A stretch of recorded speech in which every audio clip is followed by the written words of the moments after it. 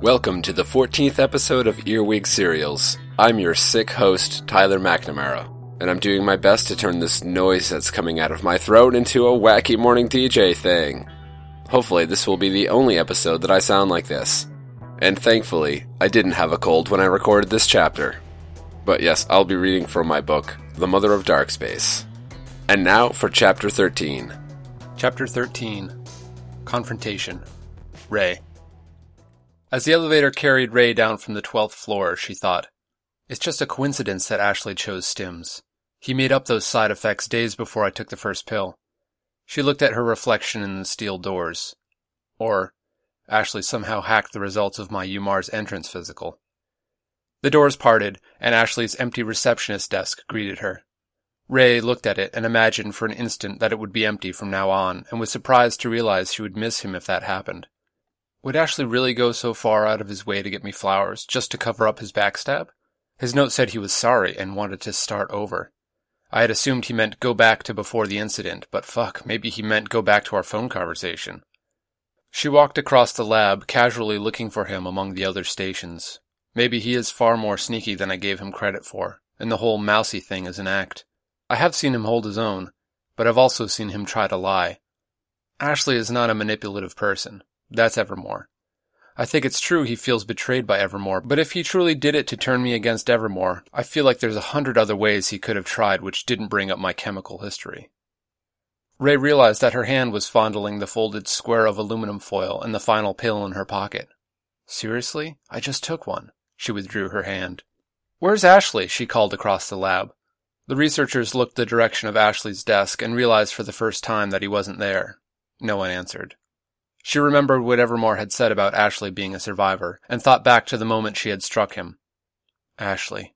Ray shook her head to jostle the thought out of her mind. She hadn't thought it. It didn't belong there, and now it was gone. As she moved through the lab, she approached Dr. Joseph Allen hunched over his workstation. "Dr. Allen," she said quietly as she approached, "I was hoping you could help me understand the implications of the vibrating crystal." Dr. Joseph Allen looked up from a nauseating grid of numbers he was examining, visibly reorganized his thoughts, and said, "Well, it's important that we don't get ahead of ourselves. Dr. Ma'at's statement that two crystals were vibrating at the same time miles apart isn't as convincing a statement as he'd have you think. It really just means that whatever is causing the crystals to vibrate is affecting both locations. If we put two solar panels on opposite sides of the Earth, they're both going to be affected by the sun. Now if we..." That wasn't Ashley, she decided. That was Evermore using Ashley because he's afraid of being one of those micromanaging bosses. That was Evermore's way of accusing me without threatening. He was giving me a chance to change. Not realizing that she had drifted off, Allen was still regaling her with his wealth of knowledge. "Still most likely a wave, probably from his Omni connecting to Cloud 9. The possibility of something beyond the electromagnetic spectrum is like saying there's a room in your house you've never been in. If I quit cold turkey, I'll be a mess. I won't even be able to do one job, so that's not even an option until after I finish my hours at Cantor and Jensen. But if anyone has any suspicions and mentions them to Evermore, I'll lose my job. Fuck me. Either way, I'm going to get fired and no one on Mars will ever hire me again. And then I'll be stuck on the streets of Mars." "There's room between the walls," Dr. Raymond Hubert said as he approached Allen's desk. The rest of the team was still out of sight behind their workstation screens. "The analogy was that there's an entire room you don't know about," Allen repeated. Hubert nodded. "I understand, but you're comparing the known universe, a dimension filled with 95% mystery, to the place you live and have arranged and organized yourself." "Again, it's an analogy. They're meant to be oversimplified." Allen was getting frustrated. No, I'm not arguing against it. It's actually a perfect analogy. But what it represents is how our team is limited to seeing the house through our preconceived ideas of house. The plumber sees a much different house than the carpenter or the electrician. Ray tried to imagine how she would survive on the streets of Niley, but the image was pushed from her mind by a much stronger one. Her face headlining the top stories in Scientific American, Wired, and Time. "These are my dreams, and nothing will stand in my way." As she returned to the present, she saw Allen squaring off against Hubert, except that Hubert was so engaged in his conversation he didn't realize it was only stimulating to him. Ray said, "Which are you, Dr. Hubert? Do you see the house like a scientist?" "Goodness, no. I'm a philosopher. The universe I live in is multitudes bigger. For all we know, our scientific inquiry permeates the universe like a beam of light, filling each room of the known like a light turning on, but surrounding that room in an insulating layer of unknown that keeps us confounded until someone starts thinking like an X-ray. But even then, only the next layer of unknown becomes visible. I can only imagine it's layer after layer like that all the way out. Or maybe we're like rats in a maze, and it's designed to test and teach us, Ray said, interrupting Alan's inevitable retort. Hubert grinned, and Ray changed the subject. How's the search? Have you found a species of lichen that could be a biological match for Ma'at's S-3060? Hubert shook his head. No, not yet, Dr. Dahlia. The elevator doors opened, and Ashley stepped out. He surveyed the room. He and Ray locked eyes for a moment. Fuck, maybe I'm entirely wrong. He's trying to read me, and he looks nervous. She broke eye contact. Thank you for your help, Dr. Allen, Ray said as she left his workstation and returned to her own. Forcing herself not to look at Ashley, she wrote, R. Dahlia, I never apologized about the other day. I'm so sorry about what happened. I can't believe I lost control like that. A. Rafariel, why'd you do it? R. Dahlia, I think I felt trapped. I thought you were threatening me with that smile. A. Rafariel, it's okay. You're under a lot of pressure. R. Dahlia, I never thanked you for the flowers either. A. Rafariel, don't mention it. You deserve them. R. Dahlia, they couldn't have been easy to get. A. Rafariel, I've got a friend. R. Dahlia, only one? A. Rafariel, just about. R. Dahlia, now you deserve flowers. A. Rafariel, it's true.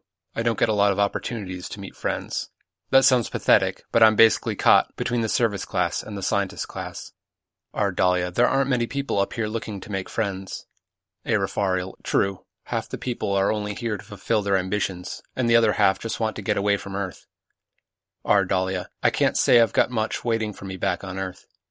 A. Rafariel, is that why you're so keen to invent FTL and go somewhere else? Ray looked across the lab to gauge his expression. He hadn't meant it to, but that didn't stop his words from cutting her to the bone. Before Ray left for Mars, Deborah had insinuated the same thing. Why does everyone think I'm running from something? She changed the subject. R. Dahlia, what are you doing over the weekend? Ray waited, fully aware that she was baiting him again. A. Rafariel, nothing exciting. You? Her heart sank. Had she successfully trained another one, or was he no longer interested? R. Dahlia, working at K&J. A. Rafariel, you're going to burn out if you don't take some time for yourself. Ray wrote, maybe I need you to show me how, then deleted it and typed, R. Dahlia, I'll keep that in mind. Ashley's words stayed with her for the rest of the day. They clung to her hair like a bad smell. You're going to burn out if you don't take some time for yourself. Will he notice when I don't take time and don't burn out? I made it through 4 years of university without taking time for myself. This is how I operate. Deborah always said I had to be working on some project. Besides, there isn't enough time anyway. Even cheating sleep, I'm still years away from where I wanted to be years ago. I'll sleep when I've arrived. Ashley. Ashley waited until everyone had left Lab 7 for the day. It seemed as if Ray was doing the same thing, because 10 minutes after the last team member had left, she shut down her workstation, and as she waited for the elevator doors to close, their eyes met. There was softness at first, but after a moment her face hardened, and she left him with a snide remark. You're going to burn out if you don't take time for yourself. He nodded acknowledgement stoically, but as soon as she left, Ashley jumped up from his desk and combed the northern wall for the secret panel he knew was there. It wasn't hard to find. The door was a shaped panel perfectly flush with the wall. Pressing it pushed the door inward. He closed it behind him and leapt up the stairs. At the top, Ashley waited behind the wall of Evermore's office until he caught his breath. He pressed his eye to the peephole before venturing to open the hidden door. Even though no one was around to hear him, he tiptoed across Evermore's office and quietly settled into the high-backed leather executive's chair. He wiggled his finger on Evermore's workstation and it awoke, showing a mess of files. Ashley minimized each file so he could reach Samuel's birth certificate. It said Samuel Resnick was born in Grand Island, Nebraska in 2003. It said Samuel was 45. Ashley laid his Omni on the workstation and a pop-up appeared to ask him for a password to enable the network link. Without pausing to second-guess himself, he carefully typed in 238U4.468X10-9Y, Evermore's favorite isotope of uranium, followed by its half-life. The password was accepted and the connection established. After drag and dropping the audio file labeled Samuel Resnick, onto his Omni. He executed a little program he'd written, which would penetrate Evermore's workstation log files and delete any trace of his electronic presence. It was then that Ashley realized what had stopped him from stealing the files when he first discovered them. It was too easy. It was a crime of opportunity. But now the risk of getting caught and the ingenuity required to get away with it allowed him to earn his prize. But even now he was still left with an uncomfortable sensation, the unaccustomed feeling of doing something for himself. Fuck that, he thought as he put the workstation back into sleep mode and left through the passage in the wall. Rather than slipping it back into his pocket, Ashley found himself holding his Omni close to his chest, cherishing the revenge he'd stolen for himself. Ashley hurried from the stairwell back to Lab 7 feeling like a boy with a brand new bike. All he wanted to do was ride. He hurried to his station and opened the Samuel Resnick MP3. White noise and some soft rustling of bedsheets or fabric preceded the voice. October 31st, 2024. It was Evermore, 4 days before Ashley's first birthday, long before he lived next door and 12 years before the Synthetic Man trial. I may still be dreaming, but I've been awakened by a ghost. Ashley imagined him in a nightgown and cap like Scrooge in the Christmas Carol. He smiled and strained his ears at the long silence which followed. Someone was talking softly, but all he could hear was the staccato notes of the S's and D's. He turned up the volume. To do that is to die. Ashley pulled the progress bar almost back to the beginning. But I've been awakened by a ghost, Evermore repeated. He cranked the volume to maximum. I am not a ghost, said a voice in a weak whisper. I am an energetic being that refuses to relinquish my consciousness. To do that is to die, and I was promised eternal life. It was also Evermore's voice, but he was speaking while inhaling and whispering from the back of his throat. In his speaking voice, Evermore asked, Well then, if you're not a ghost, who are you? His own raspy whisper answered, You may call me Samuel. Ashley had been holding his breath so as to make out every word, but at the mention of Samuel's name, the breath exploded out of his chest in a burst of laughter. No, he chuckled. A ghost? Really? What can I do for you, Samuel? Asked Evermore. Ashley shook his head in disbelief. He knew I'd want revenge, so he gave me something juicy to steal. Your one mistake, Ashley told the recording, was putting the files right out in the open on your desktop. He thought of the birth certificate. But why put the contradictory evidence right next to it? To keep me guessing? To pull me further into your prank? Ashley knew the doc would have a contingency plan for either outcome. In the MP3, Evermore asked, Would an empty body work? Perhaps a coma victim? No, the container must match the contents. Building a body will ruin my reputation. Ashley paused the recording. He's preying on my suspicions. He's known I've suspected he was building another synthetic human, and yet never explained why he wanted me to program the genome printer to build all those mitochondria cells. Obviously, he's testing my trustworthiness. He knew I'd come looking for proof someday, and if he could also squeeze in a lesson about gullibility, he would. Ashley was about to hit play again, but his finger stopped, hovering over the button. If Evermore wanted to trick me into believing that Samuel was a ghost possessing a synthetic body we built together, then he wouldn't have said it in 24. Samuel looks 12, not 20. The timing is off. Okay, he told the recording, let's assume for a moment that you're authentic. Why would Evermore leave you where I could find you? Ashley started the recording again.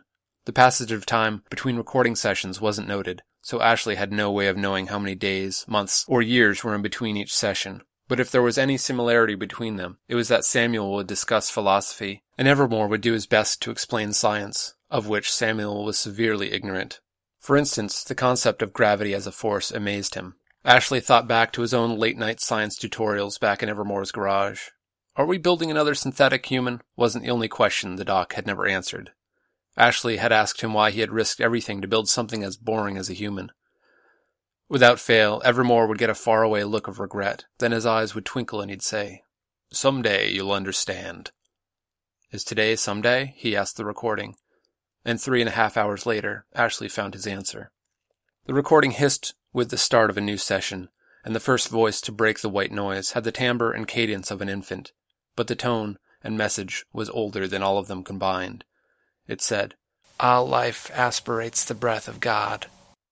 Evermore sighed and said, I don't believe in God. Again the unripe voice spoke.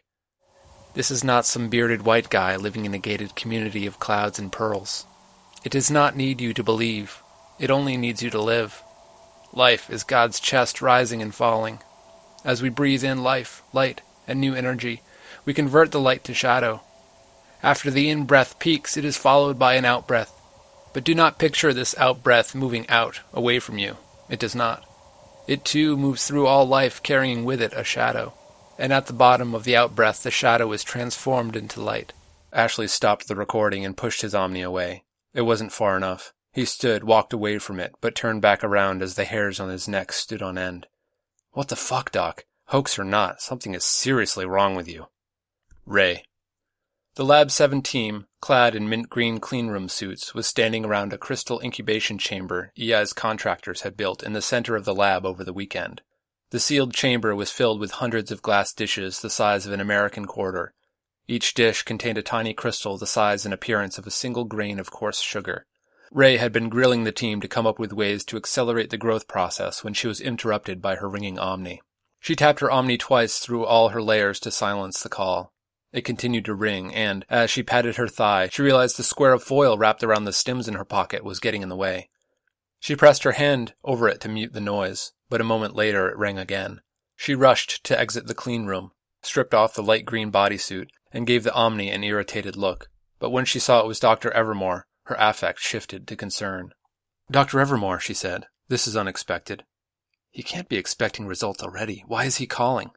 Her fingers incautiously slid into her pocket and curled around the square of foil. "No need to worry, my dear. I have been reading your reports and finding myself excited to discover what was affecting Ma'at's crystal." "The S-3060? No. We've shielded it from all forms of sound, light, and radiation, but nothing has stopped it from vibrating." "Have you tried exposing it to different spectrums to increase its vibrations?" he asked.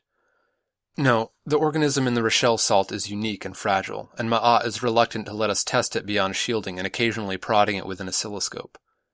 My dear, there's a point in every science when external observation reaches its limit. It's time to follow in the footsteps of Henry Gray and dig a little deeper." "That's the Gray's Anatomy guy?" she grimaced, remembering Samuel's tirade about vivisecting life.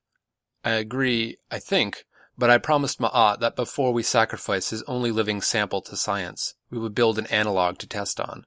So we've begun building our own crystal-forming organism." She swiped through her Omni gallery and sent Evermore an image of the sugar crystals. "Dr. Evermore, meet Liparia tilosaccharin. It has the mycobiont from your skyscraper lichen, and a photobiont cyanobacterium derived from the S-3060. What you're seeing is a sucrose crystal the tilosaccharin, or PS, has built after a week of high exposure to light, carbon dioxide, and water." Ray's lips danced into a smile as she said, "The lichen has bonded so closely within the molecular lattice of the sugar crystal that the PS has become, in effect, a living stone." "Standing on its own, this is quite the feat, my dear. But why build a new lichen when you could have replicated the S-3060 bacteria?" Ray felt that he was accusing her of wasting time. "Dr. Evermore, not only are we trying to discover the cause of the vibration, we are looking ahead to possible applications. We chose lichen for its cryptobiotic ability. The lichen, when severely desiccated, enters a metabolic stasis rather than dying." "There's no need to be defensive. It was not my intention to threaten.